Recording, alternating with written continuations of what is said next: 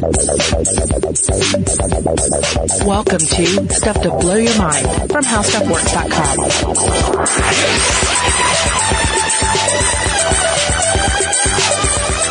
Hey, welcome to Stuff to Blow Your Mind. My name is Joe McCormick. And I'm Christian Sager. Hey, Robert Lamb, our host of Stuff to Blow Your Mind, isn't with us this week. This is our first solo flight. But if you listen to the episode that we released earlier this week, you will know that we are doing a two-parter on the science behind the X-Files, right? That's right. Right, and if you didn't catch our last episode on the science of the X-Files, that was part one. You should probably go back and listen to that one first. It came out earlier this week. It was our first one where we introduced the concept of the X-Files for people who aren't fans of the show, who haven't seen it themselves, so you can sort of follow along with the ideas. We just got done being on Periscope, and somebody asked us they wanted to know, I've never seen the show before, can I still listen to these episodes? And the answer is absolutely yes. Yeah, we really hope they will be interesting anyway, but especially so if you're a fan of the show. Even if you're not a fan of the show, we hope there are enough interesting ideas to keep you on the hook through this whole discussion. So, if you want to go back and check out that first episode first, we recommend that. If not, and you're here and you just want to listen, it's okay. Feel free to continue. Yeah, because we're going to roll on in. We're going to talk about bugs and insects in the X-Files. We're going to talk about how hypnosis, which I know is one of Joe's favorite topics, in the X-Files. And, we're going to talk about the possibility of alien hybrids, right? Yeah. So just to revisit the impetus for doing this episode, we're doing it because the X-Files are coming back. And I believe it's Sunday, January 24th. They are coming back to television, and we're going to get a new X-Files miniseries with Gillian Anderson, with David Duchovny. All the gang's getting all that with together. Mitch Pileggi. I hope so. Playing Skinner. Oh, he's there. He's got a big old beard. I can't wait. Is he bringing his muscles? He's probably been working out for the last 6 months. I love Mitch Pileggi. And we want to mention also at the top one more thing about how, we brought in a bunch of sources on our research this time, but our primary resource over this past couple of episodes has been a cool book called The Science of the X-Files by Gene Cavelos, who is an astrophysicist and mathematician, now a science and science fiction writer. So this is a really fun book. It's been a lot of help to us. It was written in 1998, so we've had to check on a bunch of things and see what needs a little bit of updating, but that's been a big help. And I think we should get right into it because I am just jonesing to talk about bugs. Yeah, I mean, insects are clearly a big theme in the X-Files. They show up all over the place. We've got classics from the first season with Darkness Falls, War of the Copperphages, which is one of my favorite episodes, which is all about cockroaches invading a small town. And then, of course, the general myth arc of the show has bees galore. Right. Bees feature pretty prominently in the movie, too. Right. So I really wanted to talk about Darkness Falls, but unfortunately, I don't know if there's all that much great to say about the science behind it. So the basic idea of the episode is that Mulder, Scully, and some tag-alongs go into the woods where there have been some people disappearing, and they get assaulted by photophobic wood mites that kill people by cocooning them in the forest. I believe Titus Welliver, the actor Titus Welliver, is one of the tag-alongs. I don't know who that is. Oh, he was in like Deadwood. He's in a bunch of stuff. He was in Transformers: Age of Extinction. Oh, well, I remember that one. Who did he play in that? He was like the bad FBI agent who wanted to be mean to Optimus Prime. I don't remember who that was. If you saw him, you'd know him in a minute. He's a character actor that's been in a ton of stuff. Did he get killed by the wood mites? Yeah. Okay. Yeah. So we eventually find out that these attackers are some sort of mite or something that grows in the trees, and they are allergic to light, so you can protect yourself by surrounding yourself in light. But of course, a lot of the plot of the episode hinges on the fact that Mulder and Scully have a generator that's running out, and can they keep the lights on long enough to survive through the night? But these things kill their victims. I don't know if they kill them by cocooning them or just they kill them and then cocoon them, but I think there's a part where live people are pulled out of a cocoon. So it seems it's the cocooning process that kills them. I got the impression that like once they're cocooned, their bodies get desiccated somehow by these bugs. So I wanted to find out if there were any really cool real science facts about bugs that kill by cocooning. And there are no real killer wood mites that I know of. Okay. But one interesting thing I did find was not about an insect, but about a spider that kills insects with cocoons. Wow. So this was a July 2008 blog post I found by a science writer named Ed Yong, who's a writer I like. I follow him, and he talks about this group of spiders called the uloborids, which use their silk line, and these are his words, as a murderous garbage compactor. Okay. All right. So I'm kind of imagining that does the silk from their web kind of cut through the enemies as it constricts? It crushes them. Oh, it crushes them to death. Okay. So most spiders kill with venom, and those that spin webs, they use their webs for like locomotion, dropping down from something, or for traps to catch insects in.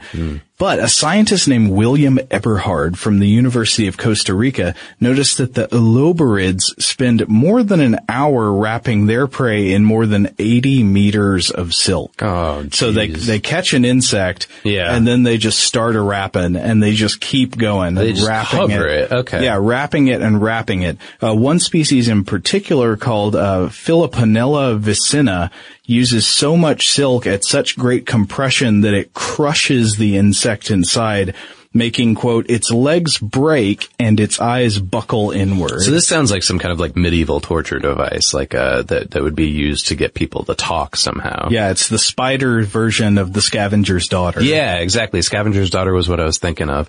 So, okay, so Darkness Falls, maybe these are like, we never, I don't think, see what these insects actually look like other than just like a haze of green, right? Yeah, they just kind of show up as dots in the light.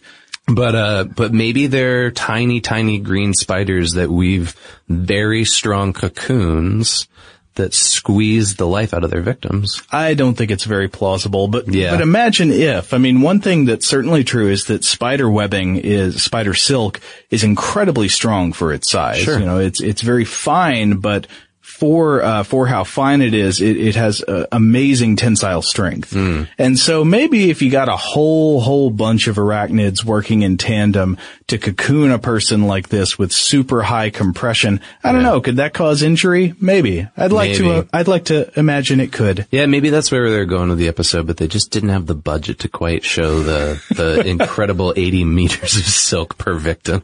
Then again, I don't know if the cocooning in the episode really compresses the victim all that hard. It seems like I think you're right, they get dried out or something like that. Yeah. But another episode that has some really, really great bug science in it is War of the Coprophages. Yeah, War of the Coprophages is written by one of our favorite X-Files writers, Darren Morgan. He only wrote like 4 or 5 episodes, but they're like all my favorite episodes. Yeah. Yeah. And in this one, general premise is Mulder goes to a small town in which cockroaches are swarming all over people and killing them. And he's coming up with all these various ways that he thinks that the cockroaches are doing it, usually supernatural or fantastic in some way. So one of the things we should mention in the title is, well, what does the term coprophage mean? Oh, well, a coprophage, it means one who feeds on excrement, because cockroaches eat their own and other species. Nice. Yeah, it's a lovely term. So cockroaches aren't the only coprophages, but they are a type of coprophage. Nope, I've heard that some of our coworkers here at How Stuff Works are coprophages. That is inappropriate. I've got a great insult for somebody. Next time somebody's got a really obnoxious grin, that this will get past the censors though. You tell them they have a coprophaging grin. That's great. So this episode basically, they run around trying to come up with all these ways, and it's everything from like the coprophage, the cockroaches are aliens, to they're tiny little robots, right? And Scully basically debunks every single thing he comes up with over the phone. Over the phone, it's great. Yeah, Scully, in the episode, Mulder's exploring this town and chasing down all the leads, and I think Scully's at home eating ice cream. Yeah, she's hanging out with her dog Queequeg. Right. She just, she talks to Mulder on the phone and debunks all of his theories over the lines. Yeah. So here's what we do know about cockroaches, though, and the possibility of them swarming all over us and killing us.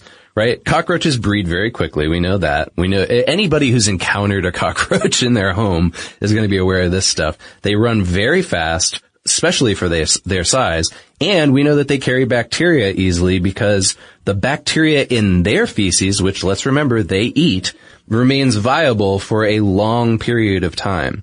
And yes, some people, like myself, are allergic to cockroaches. Oh, really? Yeah, especially if they're exposed more often to them. So now, is that allergy like allergic to their bites or allergic to, I don't know, some kind of particle dispersed in the air? Yeah, I believe that it's remnants of their exoskeleton. So how do I explain this? I had an allergy test done last year where they basically do that thing where they line up your arm and they shoot little injections of particles into your skin to find out what you're allergic to. Little allergen stickers. Exactly. Skin wheel response. Yeah.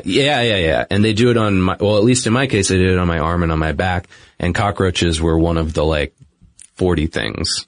And it welled up. So, I don't know. I haven't been exposed to that many cockroaches, so I don't know where this particular trait came from, but. What use are you supposed to make of that information? It's like, well, don't get in a bathtub full of cockroaches. I think it's more along the lines of, this is an allergen that, if you live in a place where there are known to be a lot of cockroaches and there's just no way that you're going to get rid of them. You should move. You should, or take medicine, or, one of the things they pitched to me there was that therapy, I don't know if you've heard of this, the allergen therapy, where they slowly expose you more and more to the thing that you're allergic to. No way. Yeah. Would they inject you with It's with injections, yeah. With cockroaches? Well, I mean, it's particulate matter, but yeah.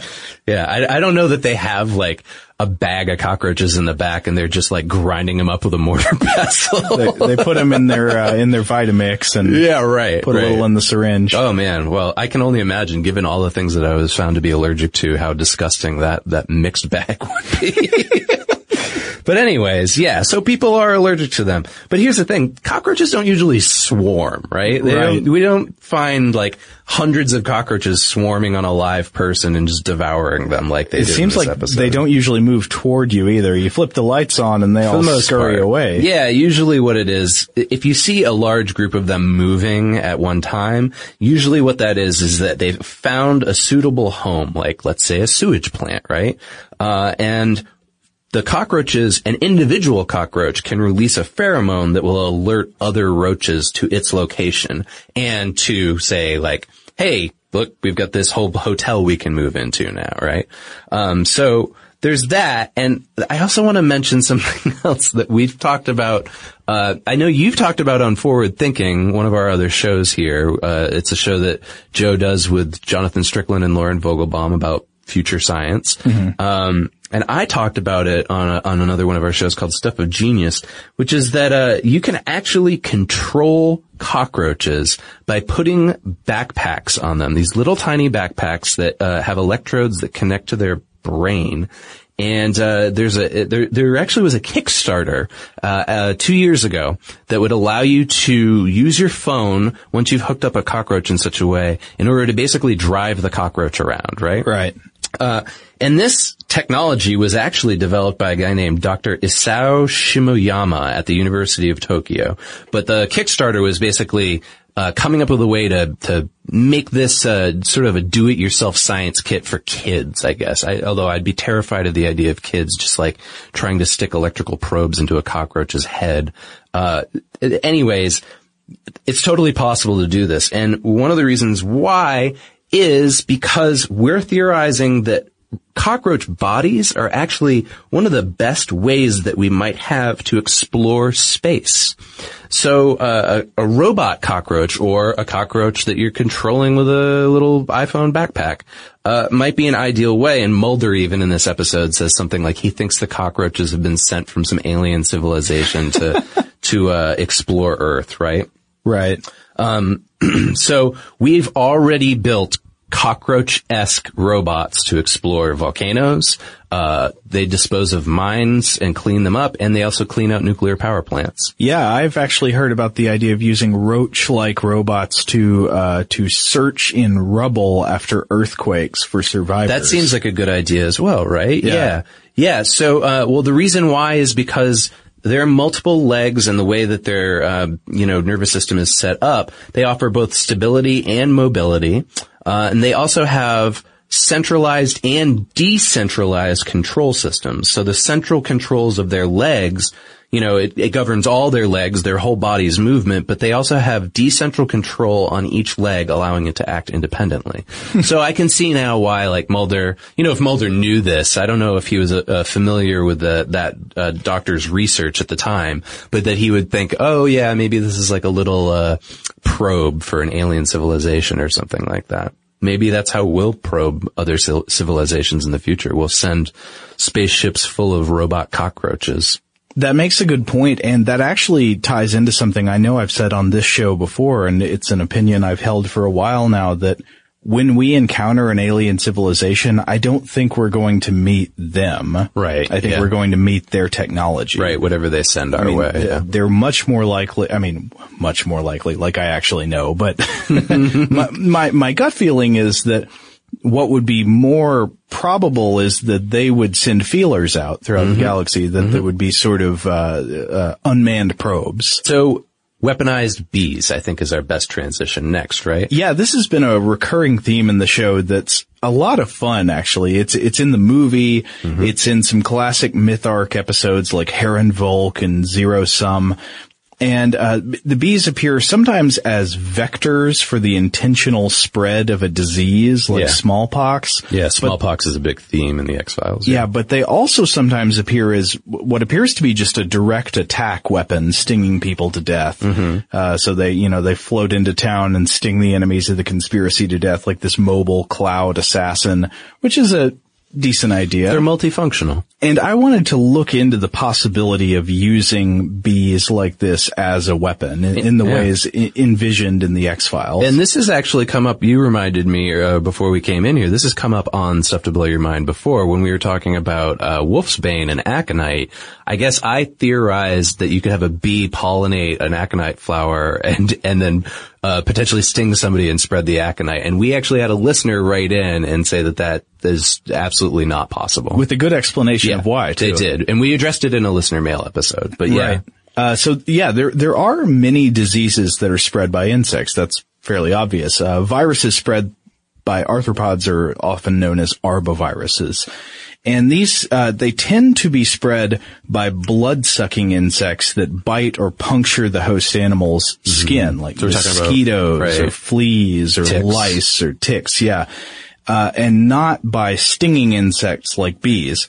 So I would say that in principle it doesn't seem impossible to engineer bees that deliver a virus via their sting, but I couldn't find any examples of anything like this in the real world. Yeah. And I couldn't really imagine also why this would be done. Because, just let me back up and get into it a little bit here. Okay. I'm with you. So spreading smallpox is a good way to kill lots of people if that's your goal as the cigarette smoking man or some other conspiracy commanding figure. If you want to cause terror, havoc, and kill millions, you could use a bioweapon. You could spread a very deadly germ like smallpox. So smallpox is the variola virus. It's highly contagious and it kills lots of people. I remember reading a stat that it kills like 1 in 4 people who get it. So what does Cavelos have to say about bees and smallpox in her book? Well, she says, she's thinking about the question, could a bee be engineered to inject a virus like smallpox in its sting? And she speaks to a Dr. W.K. Yoklik, and Yoklik says, basically, scientists can never rule out anything. Okay. It's kind of a vague answer. Wow. Yeah. Just threw the whole thousands of years worth of research right out the window. Oh, but I guess it's an appropriate point with this topic because there's nothing that says it would be impossible to get a virus into the venom gland of a bee, but it just doesn't seem like... It doesn't seem probable. Yeah, it doesn't seem like the best way to go about it either. So, Cavelos speculates that the bees in the X-Files are the species Apis mellifera scutellata, which is the African honeybee, often sometimes known in the alarmist press as the killer bees. Yeah, and this was right at the height of the X-Files. This was, I think, when the hysteria about killer bees invading America was really at its peak. Do you remember this in the 90s? The news stories, killer bees. Yeah, they're gonna come and they're gonna, I believe they were supposed to come up from the south, right? They were gonna kill everybody in Texas first or something. Yeah, I think the idea was that they were introduced to South America from Africa. They became an invasive species when they got loose and they spread up from the south over the continent and that they were super dangerous. I think that was overstated. Right. I mean, they can be dangerous in a bad situation. What I've read is that their venom isn't any more dangerous than that of other bees, but they are reportedly more aggressive in their swarming and stinging behavior. So they're just more likely to get really worked up and keep chasing you and attacking. And that lines up with what we see of like the bee attacks in X-Files. It's right. pretty much like I think I remember like somebody walks into a room full of them and they just all immediately attack this person. Right. And so, what happens when a bee stings you? Well, there's one particular type of bee in the colony that stings you. It's not going to be the male drone or the queen that's usually stinging you, but the female worker bee. And her stinger is a modified ovipositor. So it's the same organ that in a queen becomes the egg-laying organ. But in these sterile sisters, in the sterile worker bees, it turns into these barbed needles that stab you as the bee furiously pumps in venom. And then usually the worker bee dies after this within a couple of hours. Wow. So it's literally the tiny death. So yeah, you can imagine why it would seem appealing as a sort of infectious agent delivery system, because it's literally injecting you, kind of like a hypodermic needle. If somebody wanted to inject you with smallpox with a hook in it. Yeah.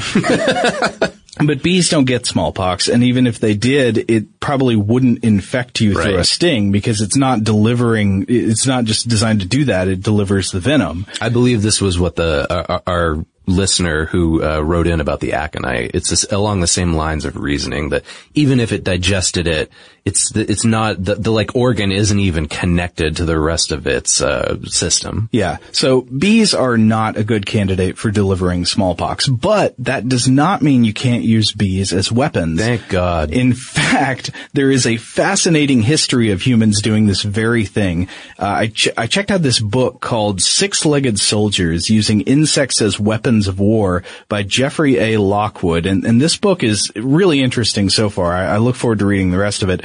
Lockwood chronicles many historical claims of insect warfare, or to give it an academically respectable name, entomological warfare. Okay. EW. Okay. And generally, Lockwood mentions that there are three basic ways you can use insects to attack people and cause havoc. One is what we've been talking about, the transmission of pathogenic microbes. So throwing bodies with plague-ridden fleas over the walls of a city or something like that would be an example there. Or you can use them for the destruction of crops and livestock. And that's a big one. A lot of people don't think about it. Or you can use them. One of my favorite methods of destruction. You can use them for a way they show up in the X-Files also, just direct attacks on humans, sick 'em bees. And he notes that in this last item, just direct attacks on humans, bees are pretty good soldiers, because when you think about other war animals like dogs and elephants and horses, they all, as higher mammals, have a self-preservation drive that makes them, in Lockwood's words, quote, prone to desertion in the midst of combat. Yeah, it's a survival instinct. Yeah. But a swarm of attacking worker bees does not have that preservation instinct.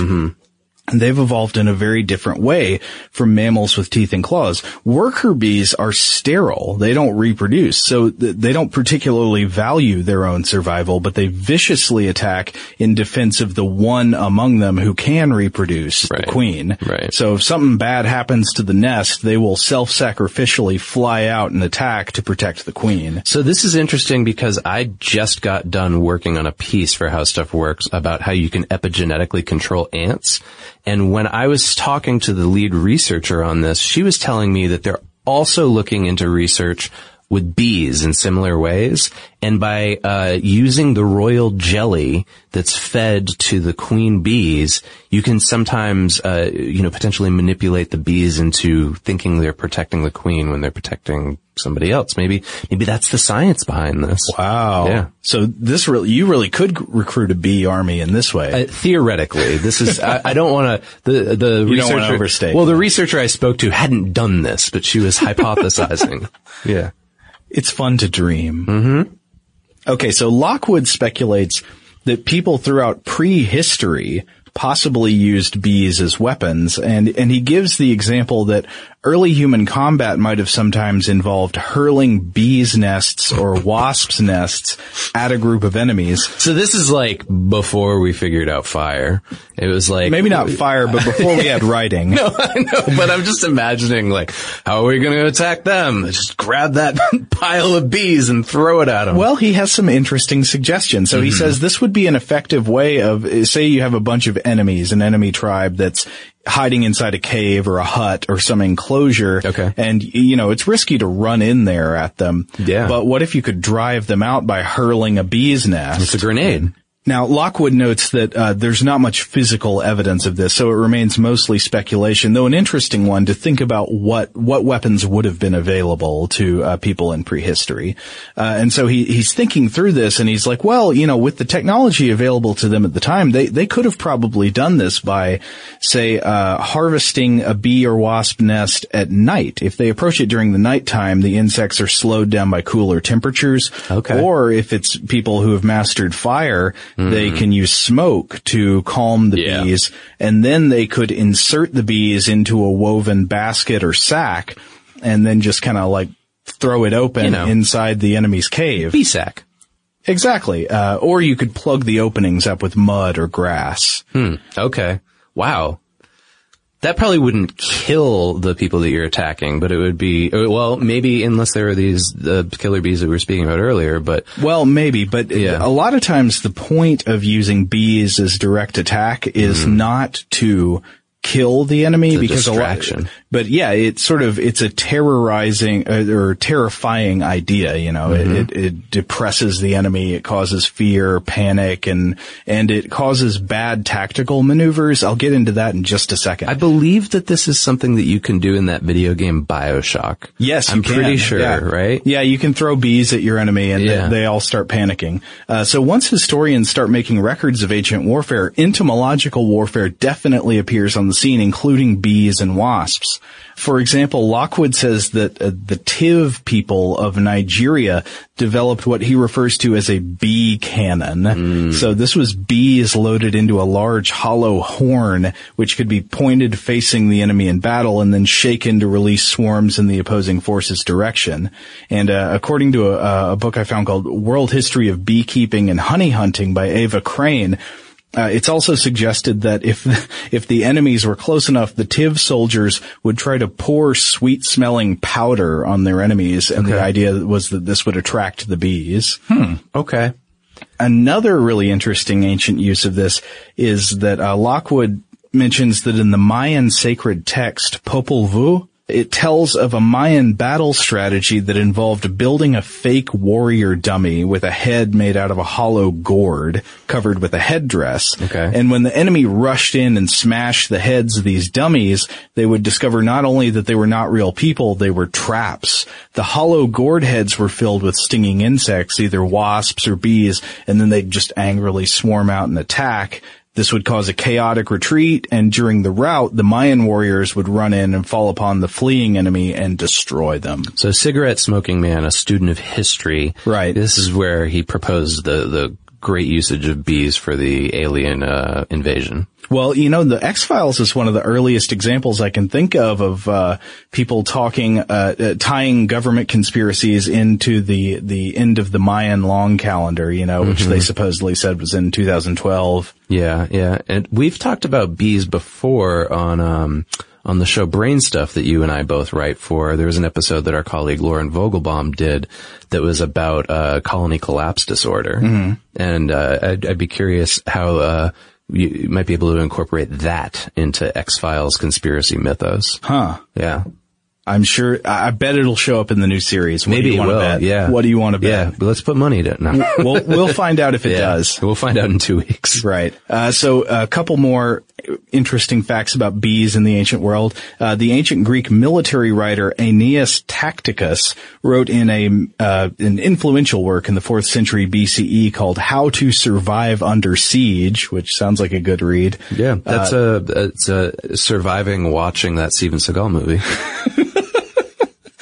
Touche. No, he gives this cool tactic. So he says, if you're in a city that's under siege and the army outside is digging tunnels under your walls to get into the city, you should meet the tunnels and chuck some bees and wasps down into the tunnels with the enemy soldiers. These guys just have bees like at the ready, though, it seems like they've just got like pockets full of bees. Well, they did it first because another thing that Lockwood points out in his book is that the Romans used beehives as a common catapult payload. Okay. So they put beehives in a catapult and then throw it at enemy fortifications. And he says that they did it so much that it might have contributed to a documented decline in the number of beehives found in the Roman Empire toward the late period in the empire. Well, you can't say they weren't creative. But to bring it back to smallpox, if we're talking about warfare today, just using bees as direct attack weapons is not going to be especially powerful compared to lots of other things you could do.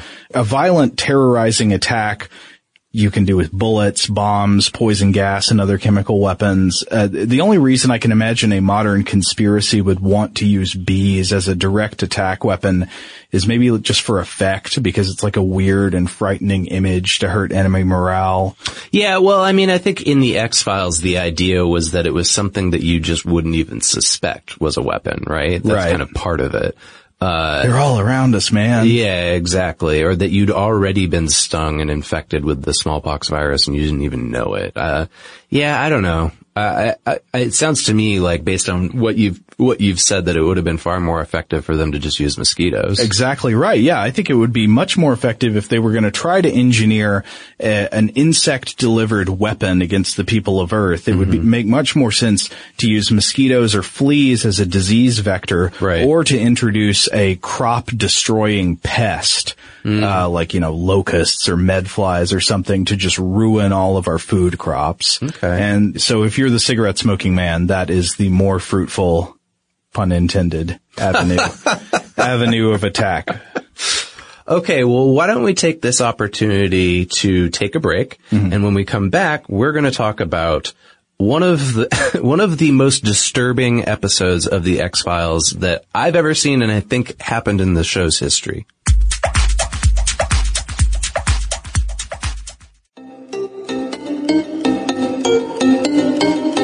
Okay, we're back. So we are going to talk about, very briefly, the episode of the X-Files called Home. Now, if you haven't seen this one, I would say it's the darkest episode of the X-Files I've ever seen. Oh, it was so disturbing. I mean, there are parts of it that are kind of funny in retrospect. Yeah. But when you're actually watching it, it is messed up. It's like they let the Texas Chainsaw Massacre uncensored onto network television. Well, one of the things I love about this episode is that, it's definitely influenced by Texas Chainsaw Massacre, which is too bad Robert isn't here with us, because we know that's one of his favorite movies. But also that, you don't actually see any of the violence. It's all implied, it's all off camera, but it is shot in such a way that it sticks in your head and your imagination fills in the blanks. I think Fox actually apologized for this episode. Is that right? Yeah. No, I didn't know that. It was so disturbing that after they aired it, they were like, our bad. We're never going to do that again. Well, so the essential premise of Home is that, I don't even remember where they are, what state they're in. I guess it doesn't matter. But, there's this, family that lives off sort of in the middle of nowhere in this small town. And it turns out that they are all the children of closely related parents who have a high incident of genetic disease, right? So they're all kind of like, they're all incestual relatives, but they're also sort of crazy, and it's unclear like how they're all related in some ways, right? Yeah, I think this is playing on the old trope that if closely related relatives reproduce together, that their offspring will be messed up in one way or another. Well, so Cavelos actually took a look at this, because Home is one of those I would say it's like one of those up there popular, best of episodes of the X-Files whenever you look at those lists of top 10, top 20 episodes. I think a lot of people just enjoy the perversity of the idea that an episode like this was aired on Fox in the 1990s. I have to say that I really enjoyed it, recently watching it. I think it holds up to any of our modern horror movies, even, 20 years later.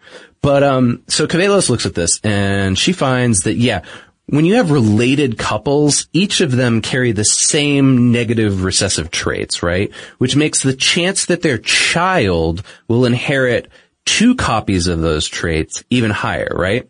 Okay. So, at the time, this was in 98 when Cavellos wrote the book, 11.7% of offspring from first cousin marriages have a physical defect or had a physical defect. Whereas 8.5% of unrelated couples, people who, were not cousins or brother or sister, had these similar physical defects. Oh, okay. So that seems like the difference isn't actually all that huge. Right. Yeah, exactly. But she goes on, 20% of children that are born from incest, so father-daughter relationships or brother-sister relationships, die in childhood, and 33% suffer disabilities. So it seems somewhere along there that there's a discrepancy between the definition of a physical defect and a disability, right? Because the percentages are a little different. Those are probably not the terms that we would use today to be sensitive about. I agree. Yeah. That's what's used in the literature at the time. Exactly. And 2, she calls out 2 in particular, Meckel-Gruber and New-Laxova syndrome. And they're both mentioned in the episode. I believe there's a scene where they find, this is gruesome in the episode, they find a dead baby, I think, right? And Scully is like testing it, and she just finds that it's got all of these diseases, all these genetic diseases inside. Yeah, and she says something like it's got like every inherited disease you can have or something. So both of those, Meckel-Gruber and New-Laxova, are caused by recessive genetic traits. And the traits that go along with this include small, malformed heads, and actually missing parts of the brain or spinal cord. And there are even some cases where there's a skin-covered sac on the back of the head that has a malformed portion of the brain in it, along with deformed limbs. And that kind of lines up with what we saw of the baby monster that they find and that's dug up, right? Mm-hmm. But the actual, family and home are human looking, right? Yeah. Well, I wanted to take a look into this and see how it lined up with today's numbers. And there's a great article over on IO9 that's called "Why Inbreeding Really Isn't as Bad as You Think It Is." Gotta love IO9 with those headline titles. That's clicky. Yeah. So they said, and this was relatively recently, I want to say in the last 2 or 3 years, cousins breeding go from a 0.1% chance to a 25% chance of a genetic disease like cystic fibrosis. So I think that this is what cystic fibrosis is probably what Cavellos was referring to back in the 90s as, quote, physical defect, right? Mm-hmm. And that's very different from the numbers above. They also cite in that piece that there's a guy named Alan Biddles at Australia's Murdoch University, and he specifically studies incestual birth defects. He studied it for 30 years. Can you imagine that? That's your line of study. You go to work every morning and you're looking at that. He says, he's the expert on this, he says there's a 2% risk of birth defects in the general population. Mm-hmm. Okay? But there's a 4% chance in first cousin relationships. So you automatically say 2, 4, okay, so there's double the risk of birth defects, right? Well, or you could look at it the other way, is what they say in this IO9 article, that there's only a 96% chance that these children are born healthy, mm-hmm. right? So maybe it depends on how you look at it. It's like a cup half empty, half full kind of thing, right? So 96% of children born from first cousin relationships are just fine. But Biddles found that only 1.2% of them suffered from an increase in infant mortality rates. So that's significantly lower than what Cavellos was reporting back in the 90s. Huh. Yeah. And this is a good opportunity for us to bring up what a chimera is. Are you familiar with this from mythology, the chimera? The chimera, well, I mean, the chimera, I believe, combines different types of animals into the same animal. Right? Yeah, it's a good D&D monster. It's a part lion, part goat, and part dragon. But in the scientific sense, it's a genetic condition, right? That exactly. You've incorporated the genome of multiple different individuals into one body. Yep, it's an organism that has 2 different sets of DNA, usually originating from the fusion of different zygotes or eggs. Yeah, that's basically how you defined it. And it's important to denote here, a chimera, in a human chimera, is not to be mistaken for a mosaic. A mosaic is when an organism contains different populations of cells from a single zygote or egg. It's also not a hybrid, and this is important because we're going to talk a lot about hybrids later, and chimeras will come up again. Hybrids contain genetically identical cells from two different species, okay? So the reason I bring this up is Cavelos talks about the possibility, well, maybe all of this incestual relationship in the family and home led to them being chimeras. So they have the tissues of multiple genotypes.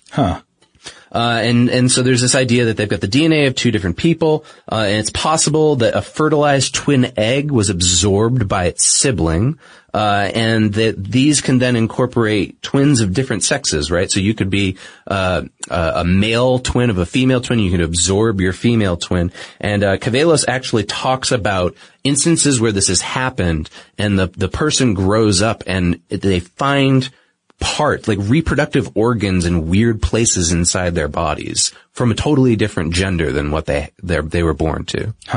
Yeah. So who knows? Maybe that's something that was going on with the home people and their crazy Texas Chainsaw Massacre ranch.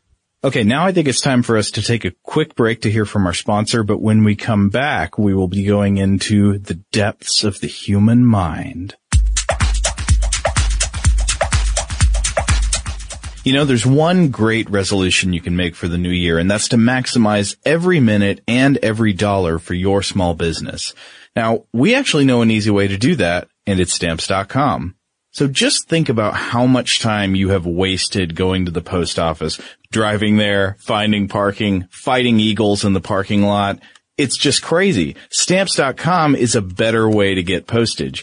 Just use what you already have, your own computer and your own printer, and that's all you need to get official U.S. postage for any letter and any package, and the mail carrier picks it right up, takes it away. It really works, and it's that easy. And right now, you can sign up for Stamps.com and use our promo code STUFF for this special offer. It's a 4-week trial plus a $110 bonus offer that includes postage and the digital scale. So don't wait. Go to Stamps.com before you do anything else. Click on the microphone at the top of their homepage and type in STUFF. That's STUFF. We don't spell it differently here. That's Stamps.com. Enter STUFF. Okay, we're back. So, Joe, I gotta ask you, after going over home and the science behind incest and birth defects, is there any way that I can just scrub my mind clean of this? Can I forget, just push this out of my head? Nope, probably not. Really? But if you're, I've seen Mulder do this many times on the TV show. Are you sure? This is one of my favorite things that happens on the TV show. Okay, so imagine somebody wakes up in a field and they've got this. The field where I lay? No, the field where you died. Oh, the field where I died. Yeah, sorry, that was a really bad X-Files joke. They wake up in center field on a baseball stadium, and they wake up and they've got some missing time. They've got the problem. Oh no, some time disappeared from my life, and I can't figure out what happened. I have no memory of it. What does Mulder recommend? Well, I'm going to go with regression hypnosis. That's right. We gotta have deep regression hypnosis. I'm still only catching up. I'm up to the beginning of the 5th season, and he's already done this 4 times. Those are 4 episodes. I want to say in Jose Chung's From Outer Space, it's at least 3 times in that episode. He does it, yeah. In Jose Chung's, which is probably my favorite episode, Jose Chung's From Outer Space, he does it to the same girl at least 3 times. Yeah. And so what is the idea of regression hypnosis? Well, as depicted in the episodes, and we're going to distinguish between what happens on the X-Files and what might happen in real life.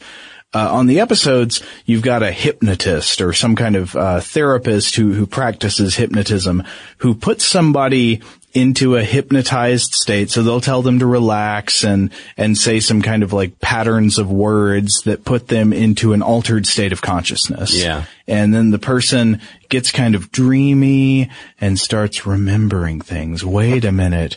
And the hypnotist says, "Where are you now?" Okay. And the person under hypnosis says, "I'm being lifted up above the ground and I'm floating through walls in a spacecraft and I'm laying there while the aliens do experiments on me." And this is what happens in the show. Previously, this person had no memory of an event, and then suddenly, by being hypnotized, they have access to memories that weren't available to them consciously before. Yeah, this is connected to the satanic panic that was happening around the 80s as well. The same kind of thing.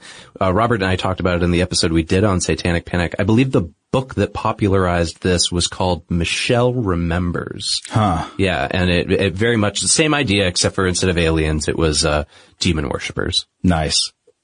So in the early 1990s, when Chris Carter was first developing the idea of the X-Files, he got into the work of the Harvard psychiatrist John E. Mack. Okay. And John E. Mack was deep into the study of alien abductee experiences at the time. I think he got into it in the 1980s. So Mack worked personally with more than 200 different people who claimed to have experiences of alien abductions. He interviewed them, and he tried to understand both their experiences and the effect of abduction experiences on personality, consciousness, and worldview. Okay. And the interesting thing is, Sounds altruistic. I guess so. Mack was a respected academic and psychiatrist before he embarked on this alien abduction research. So he wasn't somebody people thought of as a kook. Okay. At least not before this. But his work drew a lot of controversy. He was even investigated by the Harvard medical faculty at one point, who were afraid that he was causing harm to his patients by confirming the reality of their delusions. So what was his attitude really to? Yeah. Was he just like a shyster or? No, I don't get that sense at all, but Okay. he also, it's hard to pin down exactly to what extent he believed in the reality of the alien abductions. Yeah. For example, he gave a quote to the BBC where it sounds like he's trying to avoid the appearance of having gone full Mulder. Okay. So he says, "I would never say, yes, there are aliens talking to people, but I would say there's a compelling, powerful phenomenon here that I can't account for in any other way that's mysterious. Yet I can't know what it is, but it seems to me that it invites deeper, further inquiry." So, I mean, that's a respectable point of view, I guess. You're just saying like, well, here's an interesting phenomenon. Lots of people claim to have experienced something I don't really understand and I don't know. I've said this before in the Satanic Panic episode and other episodes where we talk about people having kind of out-of-body experiences as such, that it's not that I don't believe, but I do believe that they believe. You know, in a lot of situations, it's so real for them. It doesn't matter whether it was real or not. It's affecting them regardless. But despite that quote, I've read in other places and I've seen videos of Mack talking like on TV interviews and at conferences where he kind of comes off as committing a little more to the reality of alien abductions than that quote would lead you to believe. So it seems like he was sort of presenting maybe some different kind of levels of confidence in the reality of alien abductions at different times. So back to Chris Carter. Chris Carter, of course, I don't know if we... Oh yeah, I guess we should say this. He's the showrunner of the X-Files. He created the X-Files, And so Carter claims that in the early 90s, Mack invited him to sit in on a regression hypnosis session with somebody who claimed to have had an alien abduction experience. Okay. And Carter found this experience very disturbing. It really stuck with him what he saw, and I'm sure inspired a lot of these things in the X-Files where we see people undergo regression hypnosis. But what was regression hypnosis really as practiced by Mack and the people who endorsed it? Well, Mack wrote a book. It was called Abduction, Human Encounters with Aliens. And in Mack's own words, it, quote, describes a clinical map of the abduction territory. And I read through some parts of the book to see what Mack had to say about the experiences. And he sort of describes typical features of his interviews with abductees or experiencers, as he likes to call them. And while I think he maintained that the majority of his research was based on sort of standard face-to-face conversation, just talking to people, interviews, conscious memories, he did employ the use of regression hypnosis to get new details. He liked to call it, instead of hypnosis, he called them relaxation exercises. So he describes that this was like where he'd go through a series of patterns where he encouraged the subject to focus on breathing and relax all the parts of the body and visualize a safe space and then have the subject mentally return to that safe space periodically. It sounds like yoga. It sounds like Shavasana, what I do after I cool down after a yoga session. You know, I've noticed before some similarities between what people describe from the experience of hypnosis and what people describe experiences of yoga or meditation. Yeah, well. And so there seem to be some similarities there, and maybe in introducing very mildly altered states of consciousness just by intentional relaxation of the body and the mind. Yeah. And so, anyway, back to Mac. During the session, once he got people into these relaxation exercises, he would attempt to help the patient regress, to go back into memories that had been repressed by the conscious mind and recover new details. Like what? What are we recovering here? Because I keep thinking about this. Are you familiar with the comedian Kyle Kinane? No. Well, I've heard the name. Yeah, he's one of my favorite comedians, and he is on his latest album. He has this bit where he talks about repressed memories and using hypnosis to bring them back. And he jokes because he's like, "I wish I could repress memories." He says something along the lines of, "Oh, you can repress memories? Tell me how, wizard." So I want to know, what are they bringing back up other than Well, this? I mean, the idea of repressed memories goes way back in psychology. I mean, Freud talked about repression of memories, you know, that you would hide memories of traumatic childhood experiences that really influenced who you are.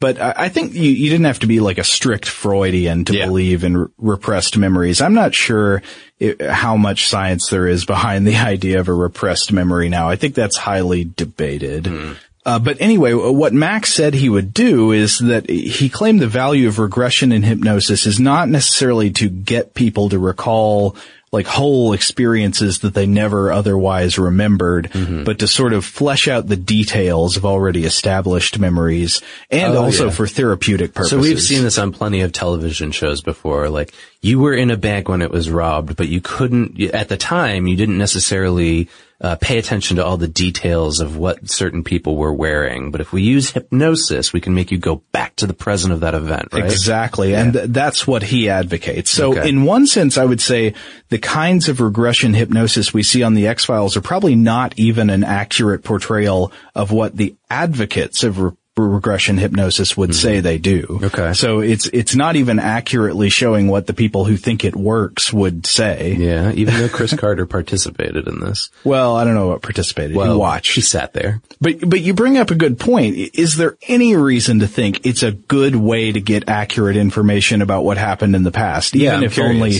details.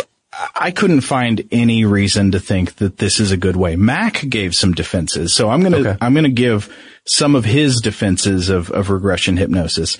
In Appendix A of the book I mentioned earlier, the one about his clinical work with the people who claim to have had abduction experiences. Yeah. He defends the quality of the memories brought back through regression hypnosis by saying they met 3 criteria. Number 1, he said that the memories that were brought out through regression were usually against self-interest, meaning that they were like more embarrassing or more damaging to self-regard of the patient. Yeah. Thus, he's sort of arguing for this, I think, that they wouldn't have a motivation to fabricate these memories since they're not flattering to the person. It's kind of like when you've got that roommate in college who drank too much the night before and did something really bad, right? And then they say, "Oh, I blacked out." I don't remember any of that. Oh, I guess it could be kind of like that, but it would be like saying if you didn't believe what he was saying until he started saying things that were really not flattering to his self-image. Right, yeah. And then you can be like, "Oh, this probably did happen to Ted because, you know, he is admitting that he pooped in his pants." Okay, yeah. The second criterion is that he said that the memories recovered through regression are more consistent with independent reports of other abductees. So once he'd do a regression on people, they started giving details that sounded a lot more like what all of the other people reported in their abduction stories. This was similar with the Satanic Panic stuff as well, yeah. Yeah, and then the third criterion he gives is that memories brought up through regression tend to cause a much stronger emotional affect and bodily reaction in the subject. People really seem to be having strong feelings about what was going on in the memories recovered through their regressions. And so I think that even despite these defenses, I would have a persistent concern about the idea that hypnosis or any similar like relaxation exercise is going to recover accurate information that was not previously available to you. Okay. If you didn't already remember it, why is this exercise bringing these memories back?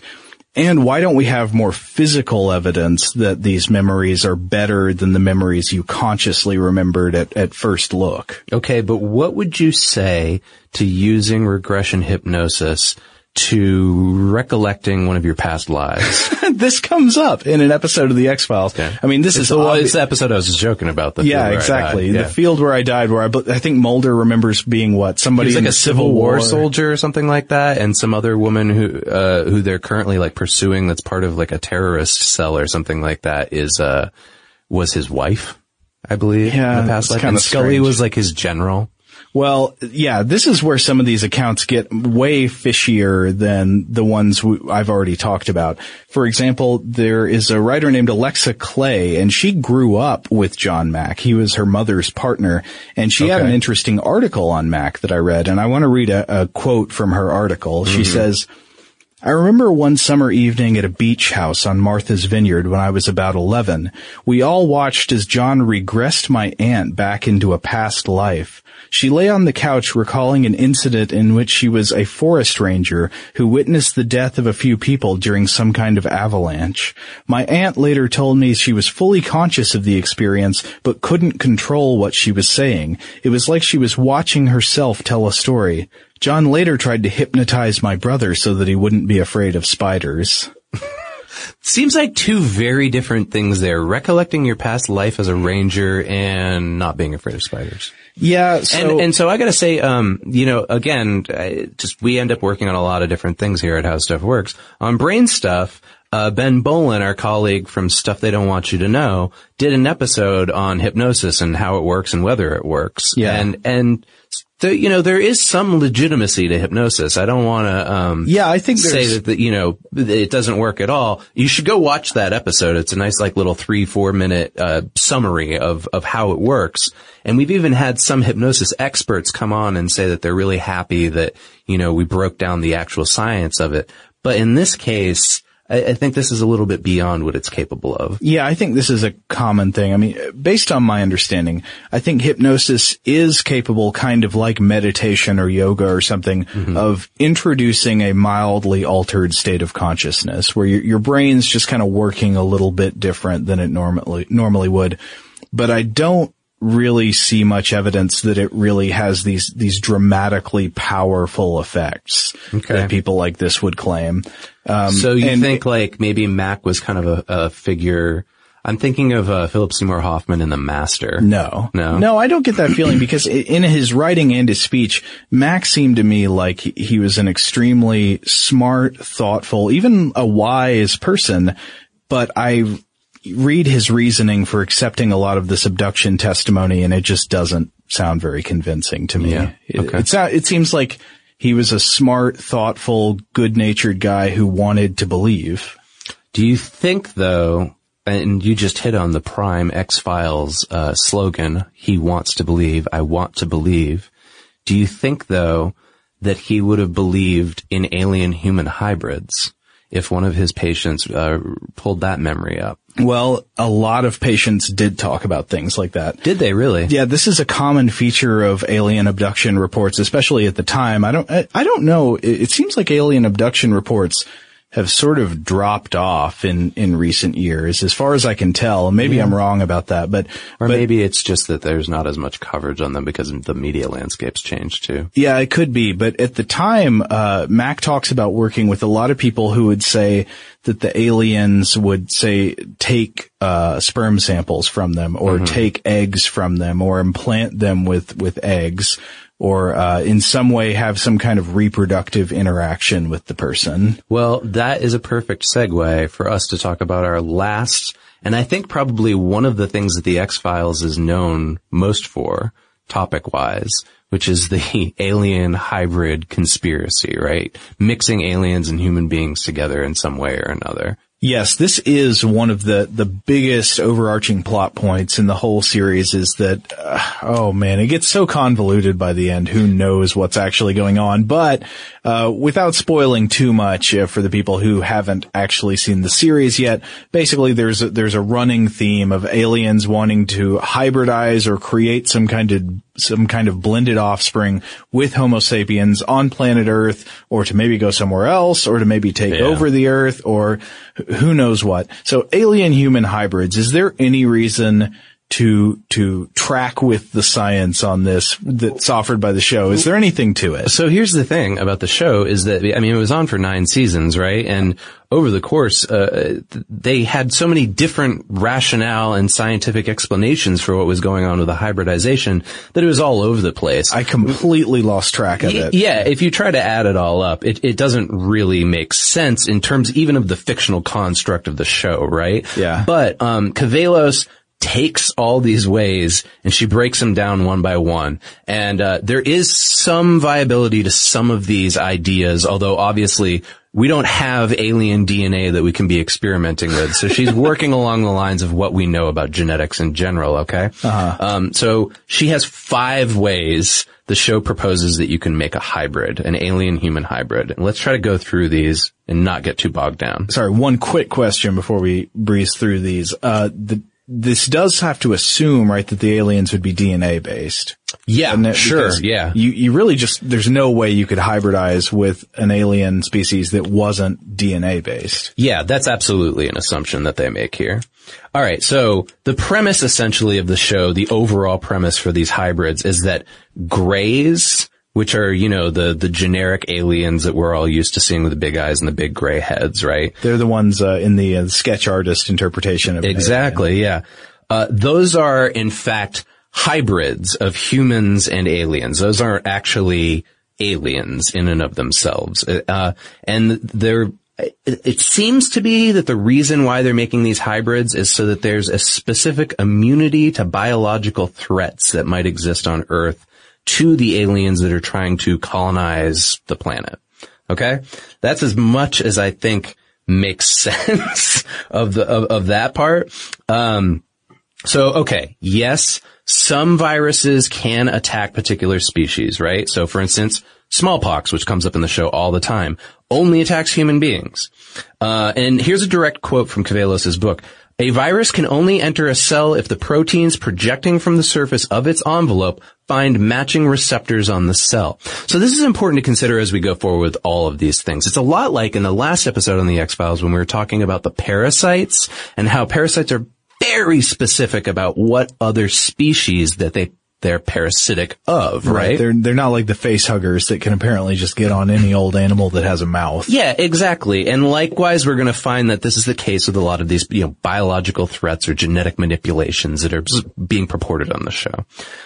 So I guess the premise here is that these aliens are trying not to be susceptible to our diseases because they're not from here. But again, so why, that wouldn't make sense, right? If they're not from Earth, why would they be susceptible to a disease like smallpox, which hasn't evolved to be tailored to their anatomy? Yeah, I mean, Earth-based diseases don't typically affect every species on Earth. They're very often aimed at one species. So even more so the difference between alien life forms and Earth life forms. And even hybrids, however, they're made, would probably be susceptible to the same diseases that human beings are susceptible to, right? Or that the aliens were susceptible to.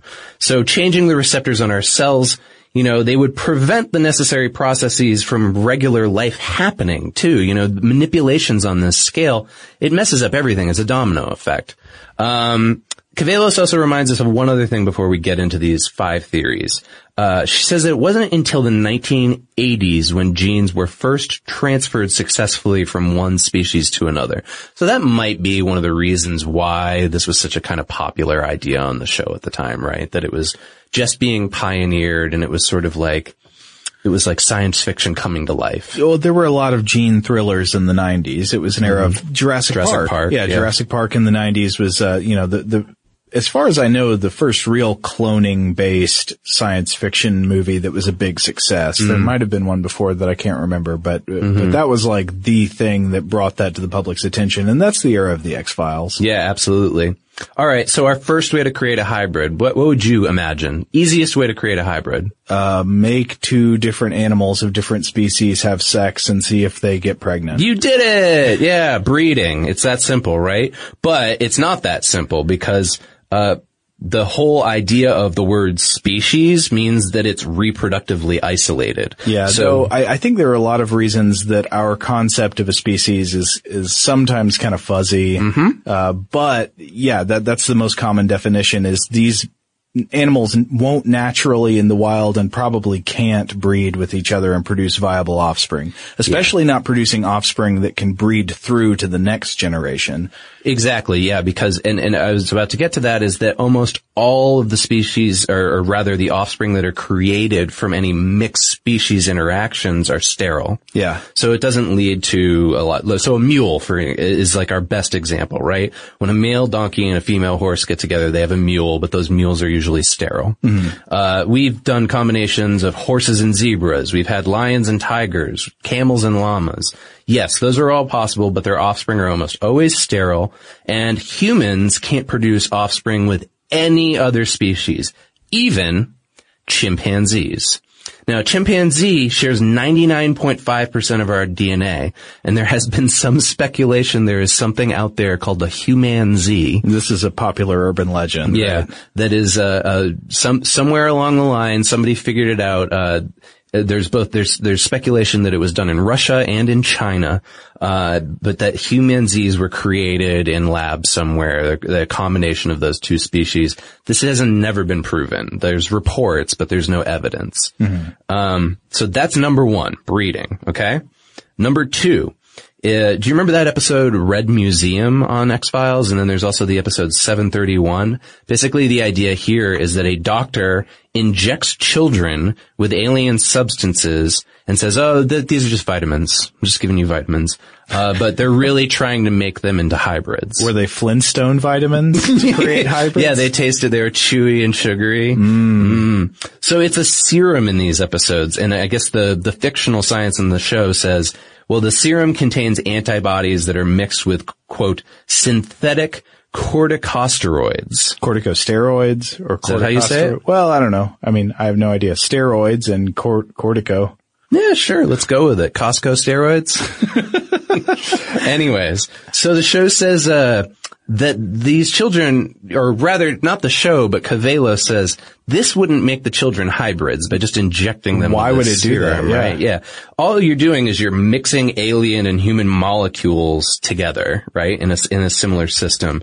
So theoretically, the different antibodies that are in this serum, they may help fight off a range of diseases, but they're probably not going to fight off any range of diseases that are on Earth. Yeah. Because the alien, antibodies are going to be adapted for diseases from wherever they're from. Yeah. Okay. The other thing is that our human bodies would probably react to alien antibodies as if they were invaders, right? So our immune system would try to destroy them. So this doesn't go a long way towards helping the hybrid possibilities either. No, I mean, our immune system often rejects and attacks donated human tissue. If somebody wants to give you an organ, it very likely could be a problem that your immune system will not like that organ being in there. Right. So aliens are probably out. Although Cavelos has, she actually brings back the corticosteroids that we mentioned earlier. She says that maybe that's what helped. Maybe one of these X-Files writers did some research and thought that this would work out. So corticosteroids are hormones, and they help to control our metabolism, mineral balance, and our inflammatory processes, okay? they're injected specifically to decrease our immune responses. So there's some idea here that maybe you would inject those would lower the immune responses, which would then allow the alien antibodies to somehow coexist without being attacked by our immune system. To do magic. Yeah, the magic would happen. The corticosteroids also elevate our moods, they stimulate our appetites. They also have pretty bad long-term effects, muscle wasting, mood swings, slow healing, weakened bones, and the formation of fatty deposits on the surface of our skin. So, doesn't sound like an ideal way to go about making a hybrid. No, not at all. So you said, are there a couple more ways? There are 3 more. Oh. All right. The Erlenmeyer flask. Do you remember that episode? Oh, that was in the first season, wasn't it? Classic Mythos episodes of the X-Files. It was back when the Myth Arc episodes were exciting. As the series goes on, the Monster of the Week episodes sometimes are still good, but the Myth Arc episodes become more and more disappointing. Yeah, I mean, I tend to agree with you. It's funny because I go back now and almost all my favorite episodes are Monster of the Week stuff. But anyways, in the Erlenmeyer flask, the premise there for the hybridization was that they were cloning alien bacteria that also contained an alien virus, and they were taking the genes from that virus and inserting them into terminally ill human beings. And this is where we get the original hybrids, you remember on the show, that were like, they looked like people, but they had green blood and inhuman streak. Wasn't it the poison blood? Like if they started bleeding, people around them would get burning on their eyes and start choking. Yeah. And they were like strong, and they could, like, I think one guy like could breathe underwater or something like that. So there were all these weird abilities. So, all right, Cavelos helps us break this down again. Again, an alien virus probably wouldn't be made of the same DNA building blocks as those of us in human beings, right? So they would be incompatible genetic, let's call them languages. Mm-hmm. But they mention that this alien DNA contains, this is in the episode, they contain 2 additional nucleotides or bases. And there actually are possible other nucleotides that exist on Earth than the ones that are in human DNA, right? But they're not used in the DNA of any organism that we know of. But if you use these in some way, it would be sort of like taking the alphabet, let's stick with this alphabet analogy, and giving it 2 more letters. Right? So you add, just 2 make-believe or brand new letters to the alphabet one day. All of a sudden you have all these new possible combinations, right? All these combinations or even ways in which you could shorten other things because of these added extra elements to the language.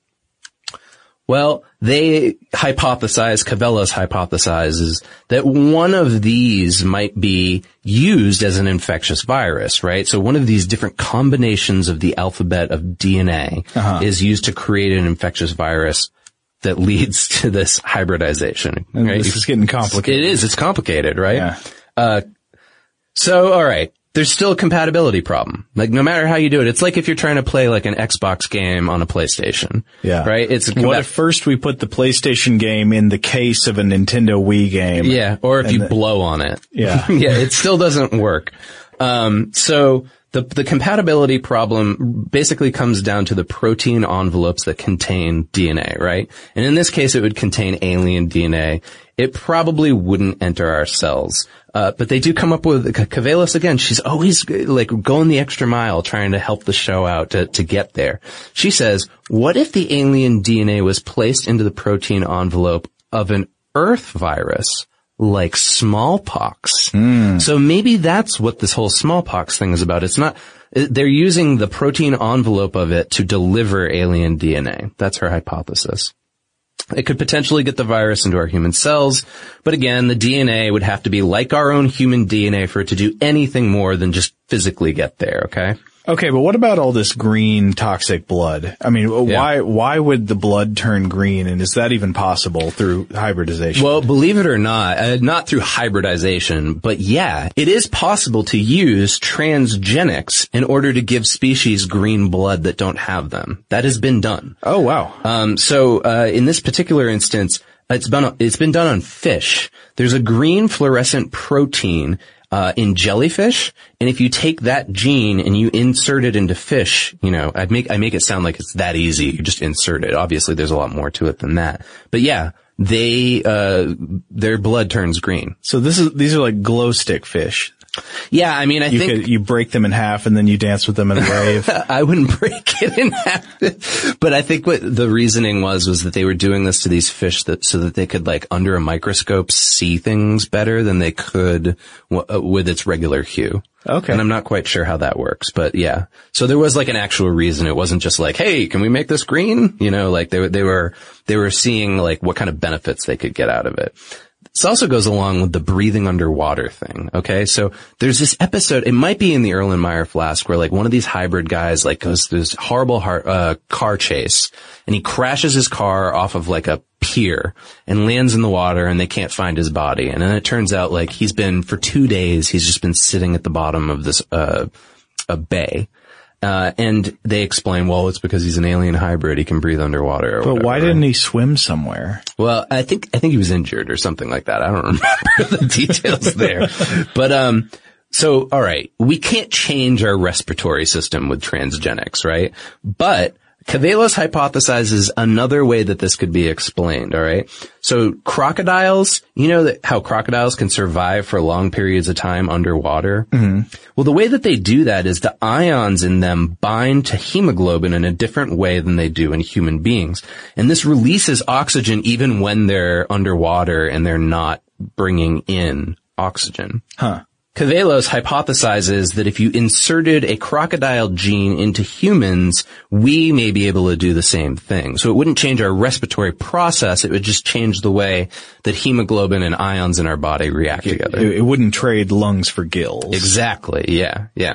So that's number 3. This kind of transgenics, I guess, is how we could encapsulate that. Yeah. Again, you know, I don't think that you could like hybridize an alien and a human together, but you might be able to make your blood green. Things that aren't exactly like superpowers. Yeah.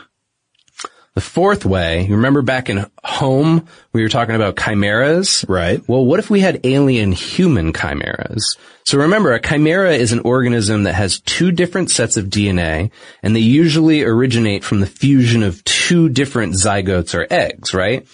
So what if we had an alien egg and a human egg and we fused those together? Nice. So maybe then we've got this alien hybrid, okay? Now, let's see where Cavelos goes with this. She says, well, right now that we can make from cells of the same species or from different ones chimeric cells, right? We've done this with mice before. We've made a mouse that is a chimera of 2 different species of mouse, and that was created back in 1961. So this has been going on for a while now. Chimeras, however, are not usually like 50-50 blends of species, right? It's not like one half of you is mouse and the other half of you is shark, right? Like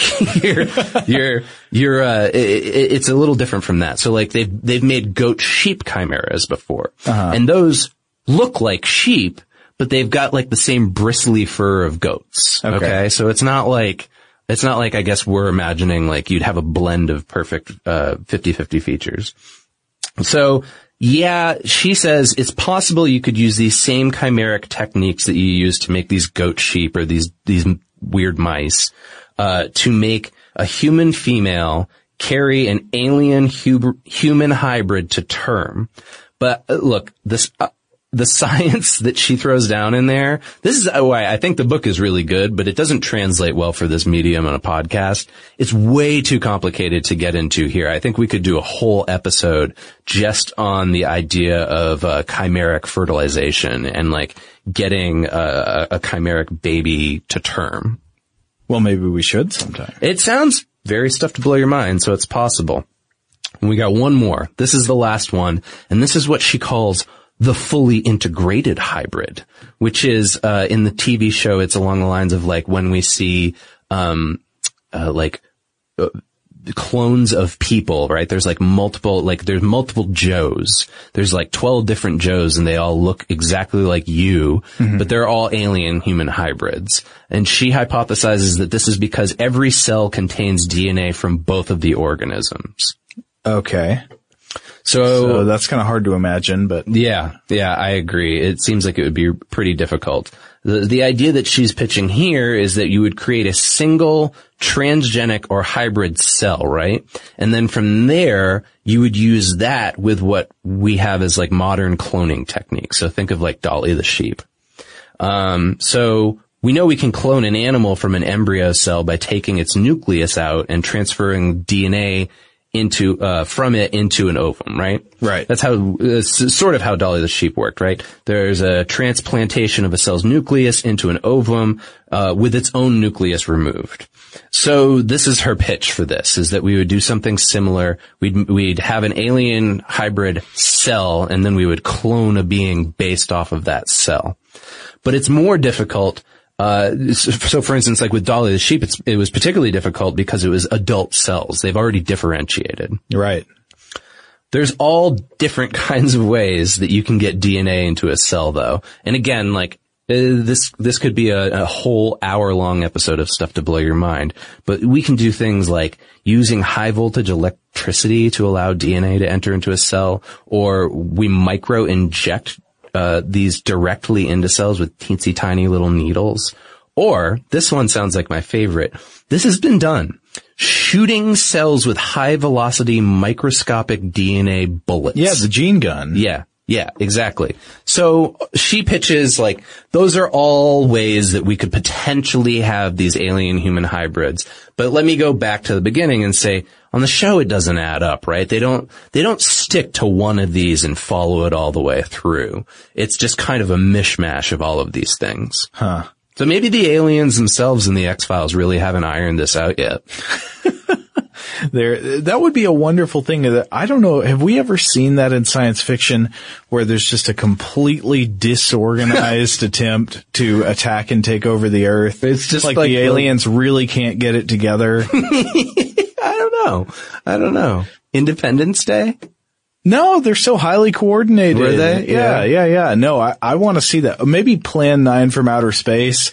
That seems like an attempt to take over the Earth that was kind of thrown together at the last minute. Yeah, although I think you could blame that on Ed Wood more than you could on the aliens. Yeah, I guess so. So, there you have it. The Science of the X-Files. We've got 2 episodes, and I think we're looking at almost 3 hours worth of Science of the X-Files goodness here for you.